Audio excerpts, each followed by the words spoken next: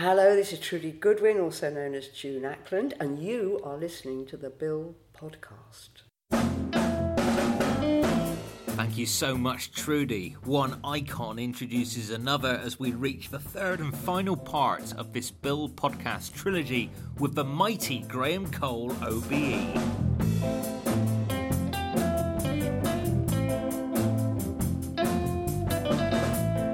This time we chat about Graham's autobiography, playing monsters in Doctor Who, and lots more.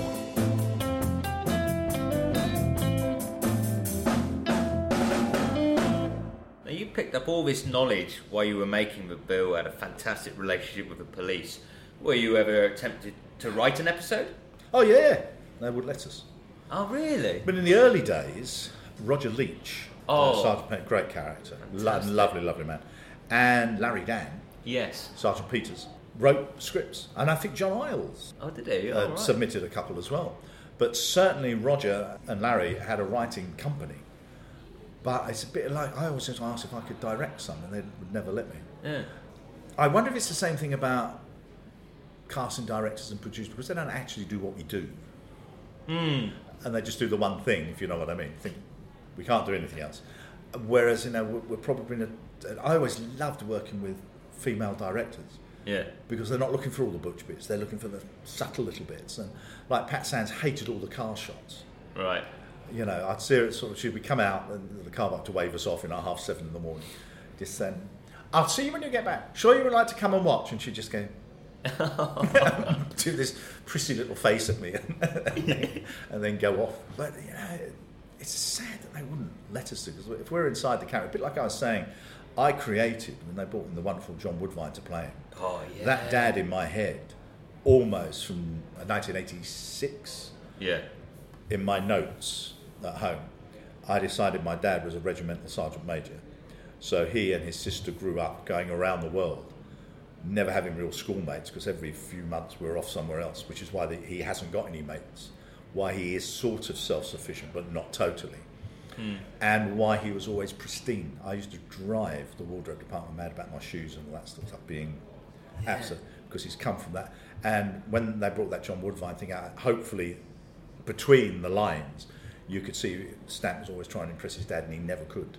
And John Woodvine played him fantastic. And played a very similar character in Doc Martin. You played Martin Clemens' dad in that. Again. When you think he played heavies, Yeah. And on stage, I don't know if you ever saw him, in the Shakespeare's and stuff. Powerful, man. Yeah. And I was they were actually looking at Fox, played the dad in the Foxes, and they were actually looking at him first. Peter Vaughan. Peter Vaughan, thank you. They were actually looking at him first, but he didn't feel he lived in Scotland, I believe, that he was well enough to come and play him, but that would have been... Yeah. Those castings do change. You asked me about famous people. Keira Knightley, does she ever write? No. No, exactly. Yeah. Brian Murphy, who in the Bill would go, let's do this. Yeah. Let's make him Santa's little helper, and we do it for real. Yeah. But the Bill being the Bill filled that set with snow, real snow. 4 snow machines we had out there. Wow. Must have cost thousands of pounds. Brian Murphy, I saw him a little while ago, played it beautifully. Molly Sugden. Oh yes, of course. Played the wife of Ron Moody. You're really testing my brain. You're doing amazing. He was great. I think I mentioned in the book there, I told him, he was we have a big collecting sort of room for the female and male actors, and I just said to him, please, I'm out of the studio most of the time, so use and he went on the beanbag that I had, never said he had a beanbag, and left me this wonderful note, which just said, I will not be lying. Thank you very much for the use of your dressing room. I will not be lying on your anti-gravity device. So apparently got stuck there for about 20 minutes until someone could come and pull him off. But that was great. Filming with him, Croydon Market, was mad. And he went in, when everyone got around him, started chatting, he couldn't help it. You ought to pick a bucket up. He couldn't help it. No. Just couldn't. But that was amazing. And so many wonderful, wonderful guest artists. We go back to Old Malarkey. Barry Davis, who directed that, were in the tiniest flat. The thing that Bill worked was all location, cost fortunes, but it was all location. He knew we were going to be locked in this bathroom bit, and so we looked at all the crew came in with all the bits and pieces. We were literally going to be there for like 4 days or something. Yeah. And Barry Davis looking around, right, we're going to have to be here then. And he said, I'll be a critic at the same time. So he sat on the toilet and directed us. From there. But she was amazing. Yeah, Millie Morgan was fantastic. amazing. Yeah. Great role. And again, that whole bit about running into the bars and all that stuff was just inspirational and not wanting to get on the radio. Yeah, and this call is anybody. it. Yeah. It was so clever. Beautiful writing. And speaking of writing, we've talked briefly about your autobiography, Mel. What was that process like? And I loved it. Yeah.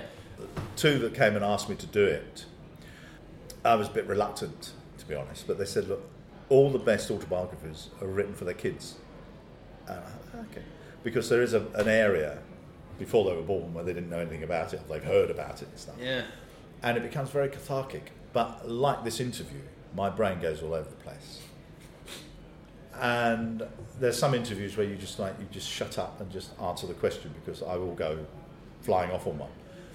I adore my time on the bill. I will talk about it endlessly to anybody who will listen.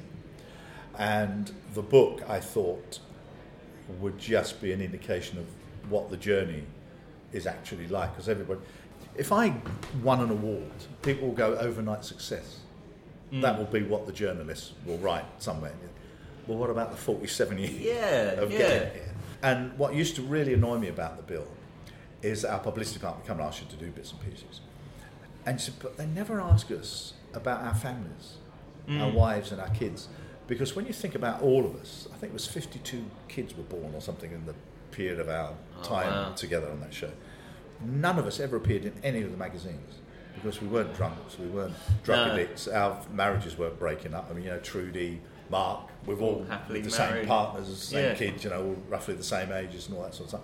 Some of our kids more successful than others, Trudy. But they would never print anything like that. But they'd come and ask, would you like to do something about pants? And No, thank you. I mean, I was tie wearer of the year once, and I think I came 14th or something in rear of the year or something. Hey. But you kind of go, you don't look good in blue serge with all that rubbish that we had to carry around our shoulders. Yeah. The book, it was amazing to write. My kids and Cherry, and certainly my sister Jill, said it wasn't really like that. I said, yeah, but that's how I remember it. Yeah. And that's the interesting thing about our lives, is that we will remember it from the angle that we were at. And dear Nuala Giblin, who was publicity on the bill for a long time, put it into book form for me. But there were bits and pieces in there about Jeff and about Kevin and stuff. And I didn't know how I could write it and not mention it, because they're so big parts of my life. Yeah. But again, I know Kev's family, because obviously I know two of the kids really well.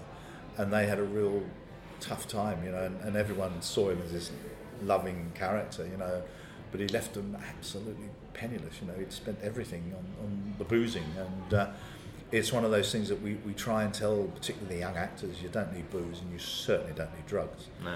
Because of the youngsters I've worked with, and alas, many of them have gone the same route, is that once you enter that, the producing team can't employ you because they can't trust you that the next day you're going to turn up and it's all about money and timing and stuff. And if you go into drugs, the biggest problem you'll have is you start to believe that's what's giving you the edge. Yeah. And then you dare not to take it. But of course, whether it's theatre and you've got the build up to theatre, what I'm heading towards is an orchestra building up, then you'll hear the kids all coming in, and it builds up, and I'm always first on as the baddie, and that's great. And then you try and say, as soon as you walk out, the adrenaline is unbelievable. Yeah. You don't need anything on top of that, because your body's got to cope with it. And you try and explain in the book, but it does flit around as this interview is. I hope you haven't got to try and edit it's a pleasure. This is great fun. But it flits about all over the place. And Nuala said that, I'm going to try and keep that element in, because it's you. It's like you're talking to the reader. It's a strange thing, because most biographies, from what I understand, certainly politicians and stuff, it's always written by somebody, as opposed to, and that is actually my words. Your words. And I wrote it down longhand, and I've still got that at home. Oh, cool. And then the photographs and the team, it costs you fortunes. I might play Tony Stamp, but his image belongs to Thames Television. Yeah. So every photo with him in it you pay for. Right. And to get stuff back that you're going to print, with Vincent Price and Peter Cushing, and that's no longer with us, I think. But to get those photos in, you have to ask their estates, and it's a huge undertaking. But you need those pictures, And I was saying to Cherry, do you mind putting, the wedding in, because no one's ever seen that. That's us. Yes. And before really anybody knew or cared about me, apart from her. And again with the kids, how much do you tell them? Yeah. About your life and exactly where you live and things like that, and it can get very, very difficult. And Cherry was always saying when we were looking for homes, I wish you hadn't gone with the police, because I remember don't back onto parks, don't go on corners, don't go on where there's footpaths. I mean, there's all those stuff purely because you're well known. Yeah. And if some nutter decided, there's nothing they can do about it. So they can't move them on because it's a public right of way and all that sort of stuff. And the harassment laws are very difficult, as you heard and are hearing. Very difficult. And we used to have a team who would come into us at the wheel, mainly for the girls, just to protect them. So try and not get too friendly when you're replying. And I did 4 last week. I've done 5 this week. Sending. In fact, I did some photos for you, and I left them in the office. Sorry. Oh, that was important with me. Of Stamp, his old pictures.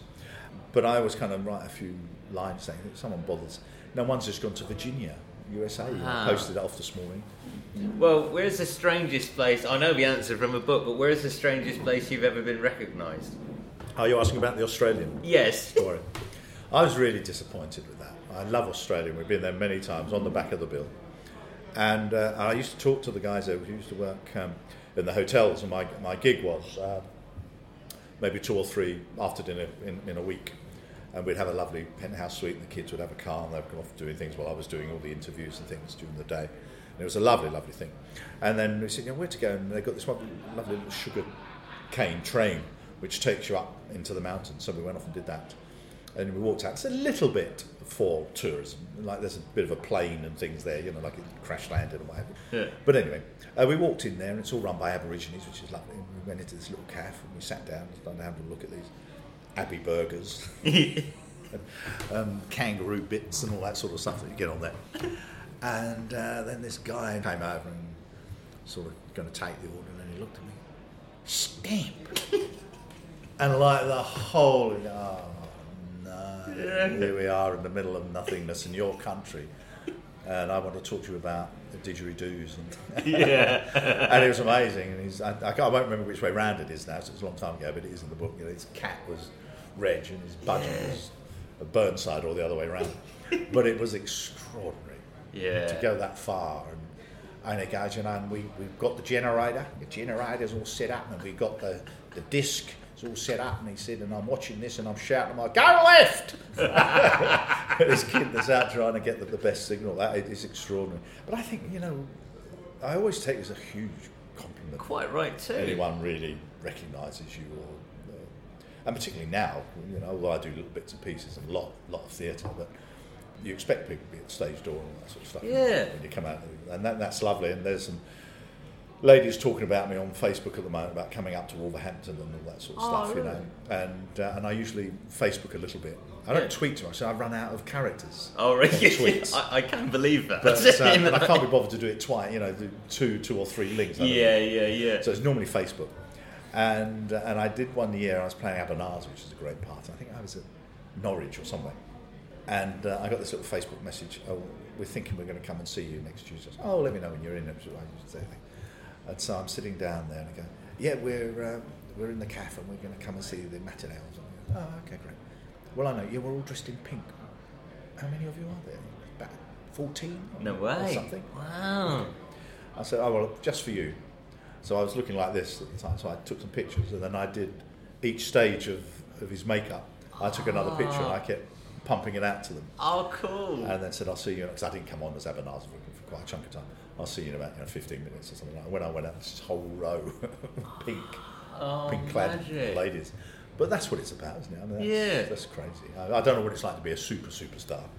Well, you've got another fan base in Doctor Who. You know, there's not many people who get to have 2 legendary series on their CV and to have played. One where they see your face, and the other one you're encased in rubber. This is it. Continually. Yeah. Well, it's a shame because nowadays, like I don't know why the Dalek operators got away with getting a credit, and Cybermen and Melkers. I mean, he's. Well, I think part of it was because we were like the BBC players, like I mentioned others. So we'd get a phone call and you go in, and the casting department there were fantastic.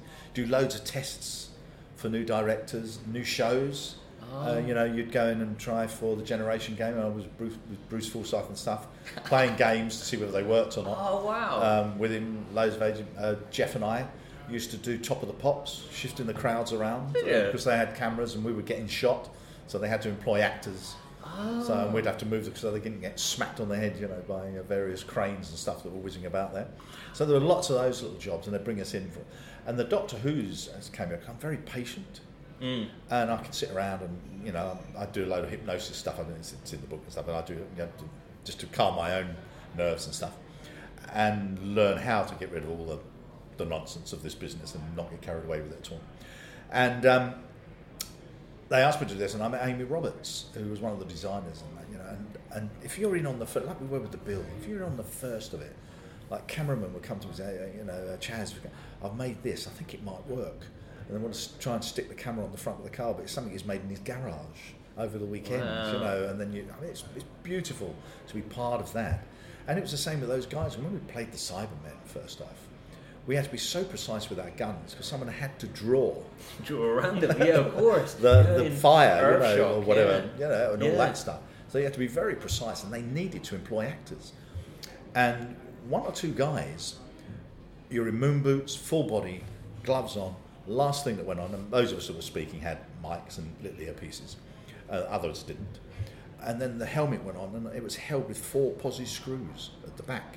Oh, so you knew once you're in it, you've screwed, literally. And some of the guys did after a while panic.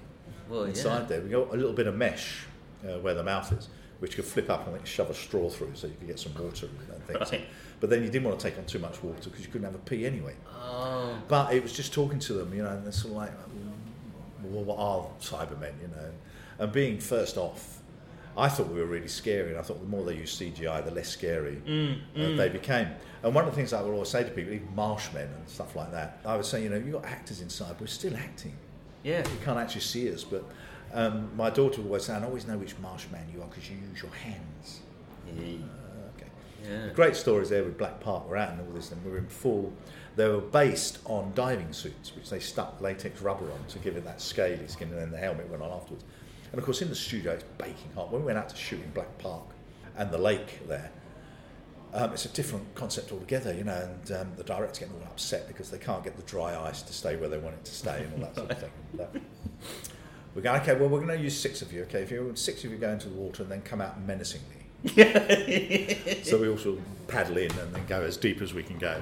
And on the given note, we all go down. Well, of course, they said count to 10. Well, of course, 6 people count to 10 at different times. But apparently, people love it when I tell this story, so I show a little bit of pictures on the screen behind me.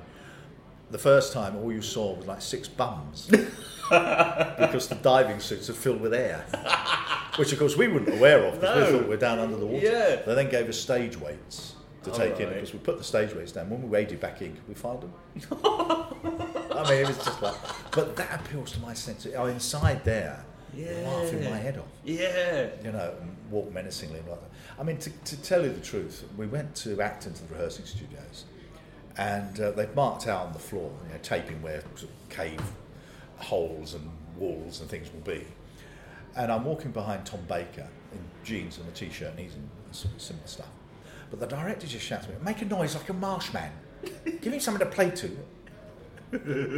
Marshman sound. Yeah. So I'm sort of going behind him, you think this is a living? Explain this to your kids when you get home. But it's fascinating. That stuff is fascinating and creative. And then when it goes out, and Melker, of course, was just one. Again, it was Amy Roberts designing, and she came up with this idea, and it's going to be against the TARDIS. It's going to be the Master's time machine.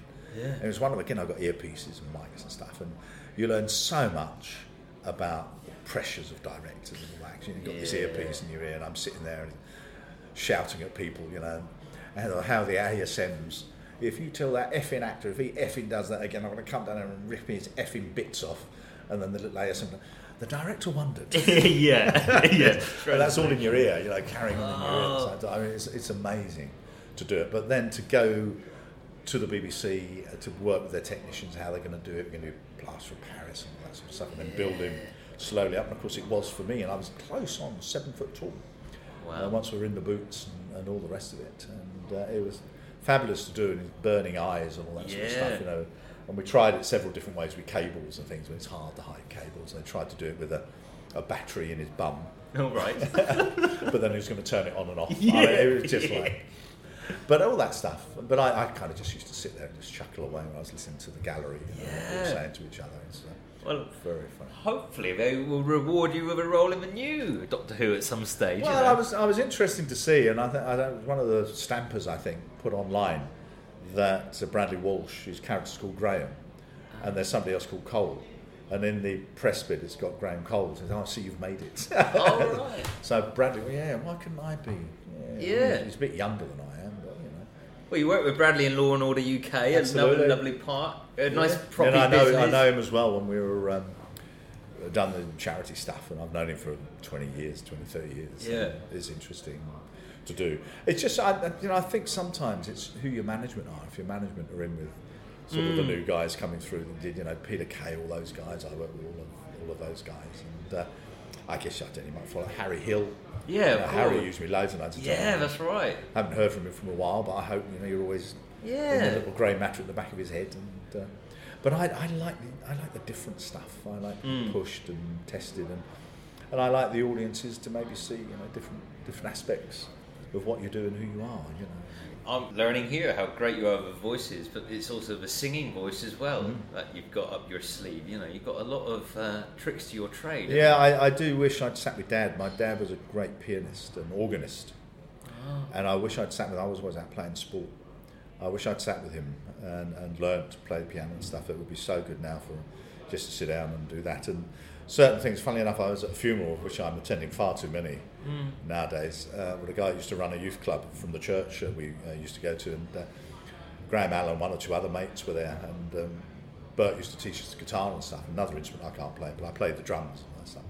But Graham and I were just recounting, playing these songs, and I said, do you realise you were the first person I sang Streets of London to, and I've sung it hundreds and hundreds and hundreds of times since. And it's normally because I do this little chat about when I was in the health service, we used to go around London to the down and outs, and we were just checking to make sure they hadn't got too many really bad illnesses and things, but we'd be handing out soup and stuff, and I'd chat to people, and I chatted to this lady for months and months and months.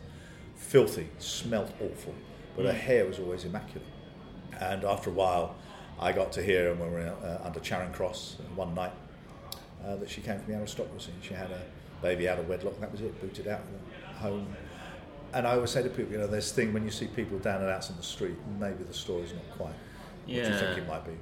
And then I go in to sing the Streets of London, and it brings a whole new poignancy to that song. And even when I was in Australia once, I was doing this lunchtime chat show, and I'm so grateful coming out of Variety.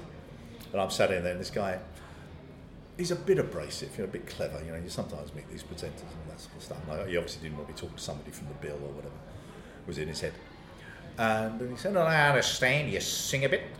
And these curtains opened, there was a little trio behind, and I gave them full belt of the Streets of London. So that shut him up. Yeah, damn right. Good on you. What would you like to sing? Yeah. But it's those moments where it's very special. That just came into my head with Mark Wingett when we were doing this Durbridge play. It's very wordy, Durbridge plays. It was all right. But we had 72 hours to put it together. It was pretty tough. Wow. But wonderful actors around us. And we've got this piece, but I'm playing the Inspector, and there's lovely Mark Curry. I've got this speak of about 2.5 pages about aircraft landing, aircraft taking off, koala bears, necklaces, fake necklaces, real necklaces. I mean, it went on and on and on and on and on. During rehearsals, Alan, who was directing us, always said, "We'll skip that bit." I never really got to rehearse it, to be honest. But I was doing this one Wednesday matinee, and I started doing this bit about koala bears and things. And do you perform? I used to, yeah. When that I was cold a boy. shudder went down my spine, where it's like, oh, is it? What line is it? Oh no. And I've been there many, many times before in my career, as it happens to all actors before. And I look at the two, Carol and they can't help me, you know. And Mark said he was with Mark Curry, and they're up in the dressing room talking. Did he just say that? Because I'd stayed in absolute character, and you've got the audiences before you. No one can help.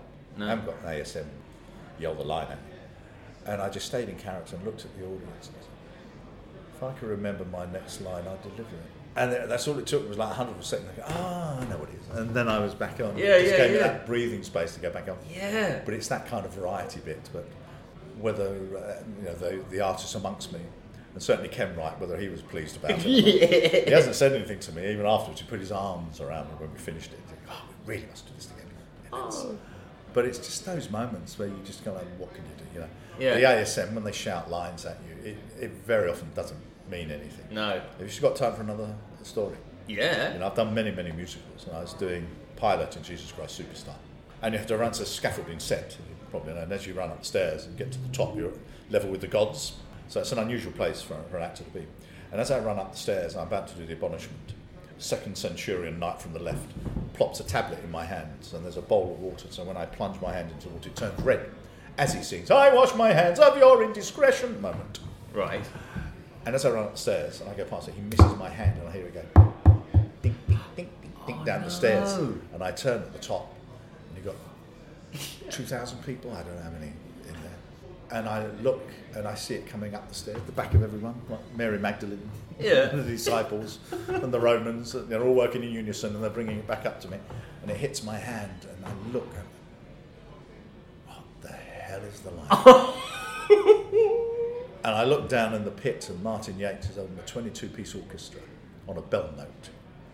And he looks up and he goes, when you're ready, son. Oh no. That's why we do it. Yeah. I mean, the words came and we were away. But I think that's why people come to live theatre. Yeah. You know, we dig a hole. Yeah. How do we get out? Same Shakespeare's and stuff. You know, we all hate doing school Shakespeare because the kids are studying it. Yeah. So they're virtually mouthing it at you. But half the time, as we can get away with, the audience don't know what we're supposed to be saying anyway. So that's why I think Mark and all those did you say that? Did you say that? Well, you've given your time so generously today. I've got you some biscuits and chocolates. They're yours, by the way, to take away. Am I a hero? Yes, you are a hero. That was the because there's a box of heroes here, people. Yeah. But for Christmas. There was some thoughts gone into the choice of the chocolate. And you know my love of biscuits, obviously. Yes. Biscuits and cake. Did some research, so I'm pleased.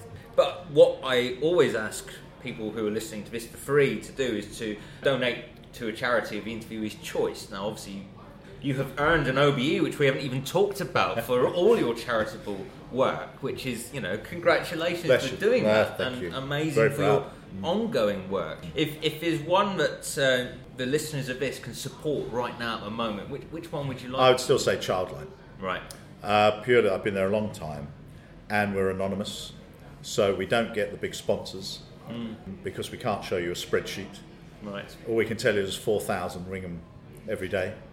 We've got 12 switching centres around the country, and I'm still moved when I hear the stories, and I meet a lot of the kids later on in life.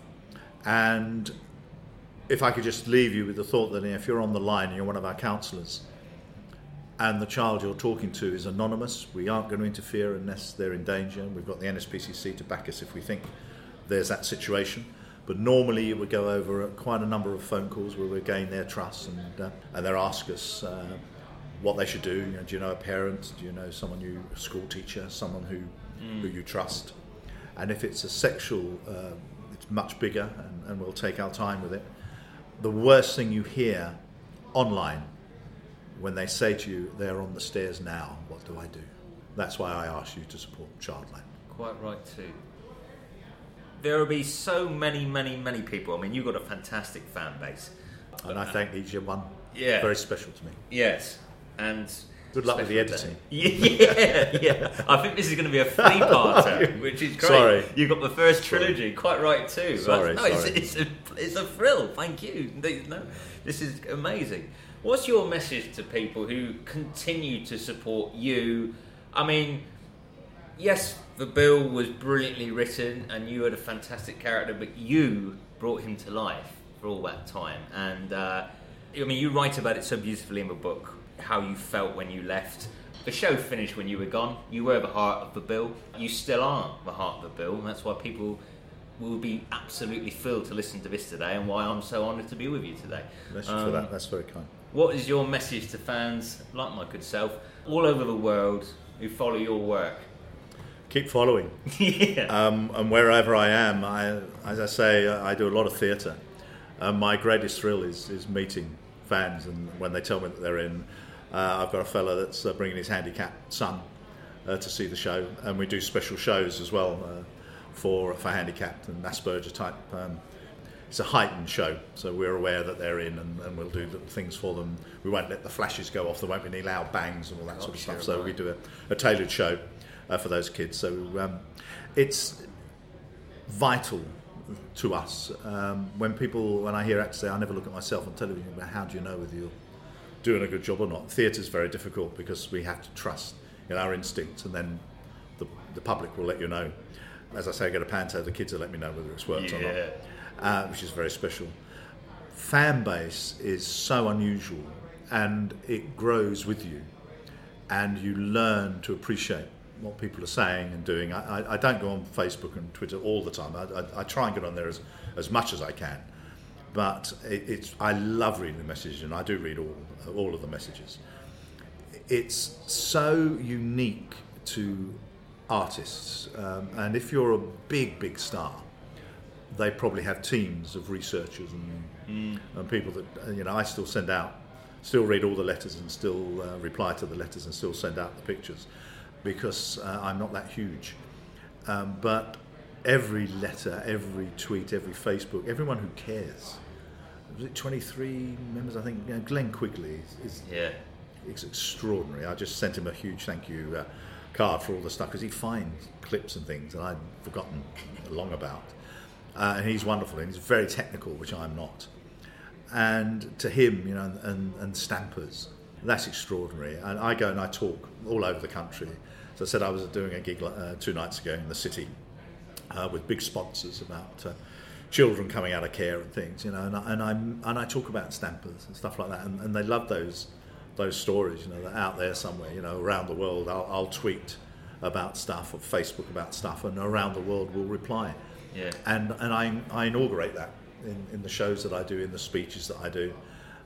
I'll read 1 or 2 of them out, and say what it's like. The experiences I had playing him with the public was extraordinary. Our location managers would say wherever we went, they'd go, is Tony coming? And I love the teams that I work with, and the actors that I work with, and Trudy and Mark and Eric created the show and made the show. I'm just so grateful that Tony Stamp was taken to people's hearts, and a bit like we've explained, I don't question it, I don't want to analyse it, I just so grateful that it's there. And when they're in and they're watching me live, I love it. I went to a mate's funeral this week, and his widow said, we came to see you in Cambridge when you were doing Robin Hood. Why didn't you tell me you were in? We didn't want to bother you. But that's what it's when family and friends and true fans let you know they're there. It's special. And when we were doing with Lovely Di, it's very special to you that people come up and say, I'm so and so. Okay. Might take me a few minutes to work out who that is, but it comes together. I remember when I was doing White Christmas at the Dominion Theatre, Allard Jones and I would have stand-up arguments, 2,000 people in the Dominion, and I'd say to him, half of these are my fans. No, they're not. They've come to see me. I said, no, they haven't, mate. You might be Welsh and a singer. They haven't come to see you. And we went off and we did carols in Trafalgar Square. And then on the way back, as the crowds were all dispersing, about every 10 feet, I was stopped. And he disappeared. And then in the wings that night, as we were about to, I was playing General Waverley. And he's never in the wings at this point, so he doesn't come on until after that. But came up behind me and he said, I surrender. Yeah, you surrender to Stamp. And that's a nice full circle at Christmas. To finish at White Christmas. And Have Bless you. fun in Wolverhampton. Thank you. And congratulations on your podcast, mate. They're very special. Oh, Bless you. It's to celebrate special people like you. So thank you so much for taking part. Graham Cole, OBE. Thank you.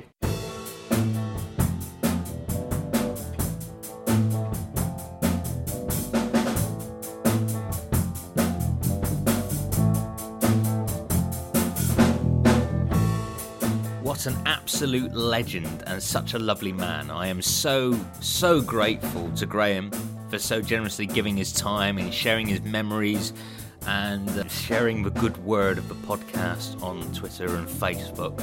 I'm really grateful to him.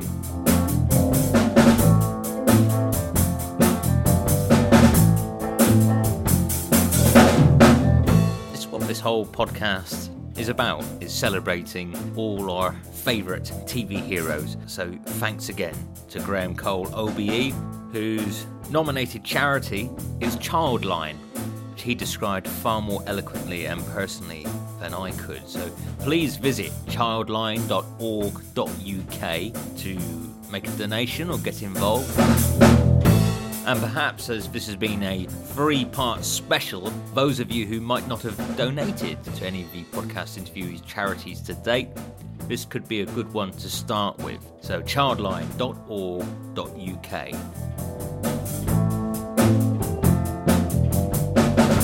Now, if you fancy meeting Graham, then you have the chance, courtesy of Phantom Films' Back to the Beat convention, which takes place on Saturday, March the 17th at the St Michael's Centre in Chiswick, West London.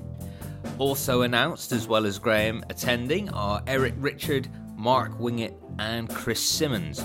Tickets start from £25 and you can read more at phantomevents.co.uk.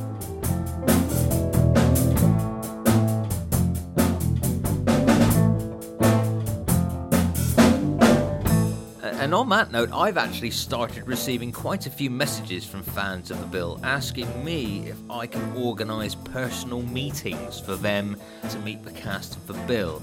Just to clarify that I'm in absolutely no position to do that and would never dream of doing so either. I know most of you listening to this will know this, but that's not the way things are done.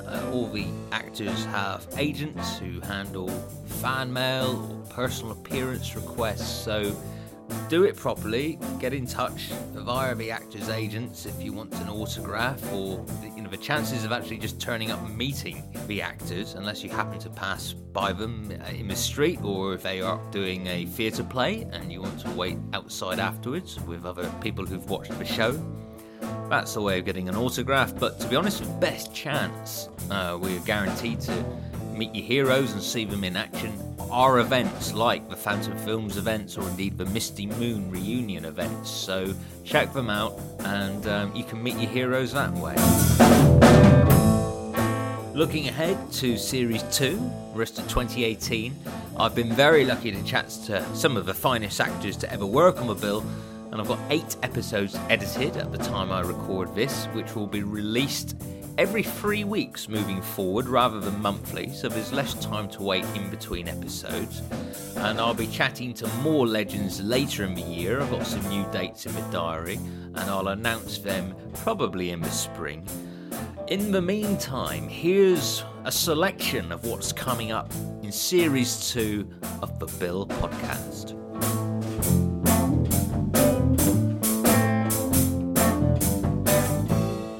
I seem to remember this. They said something like Proctor is wet behind the ears. He's just new into CID, so he's been in uniform for about a year or something like that. He's a new copper and he's going to get on the nerves of like old dinosaurs like Carver and Lines and all this. And I thought, oh good, do you know what I mean? Like, this should be fun. I watched every performance that I was in. Didn't watch every episode, but everything I did, because I always thought it would be like being a tennis player. I would always watch my game because I'd want to improve it. And there would, even toward the end, there would still be things, I might have done that a bit differently. I might have just put a bit more emphasis there. Or, not critically, but just thinking, because I want to be on my game all the time. I want to be on my game.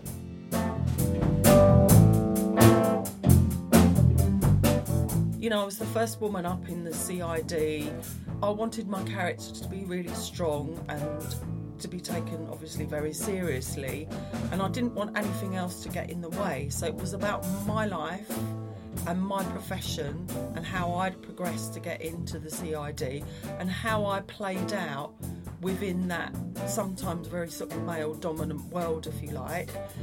So people didn't really need to know any more about me. That was just as much as I felt that people needed to know.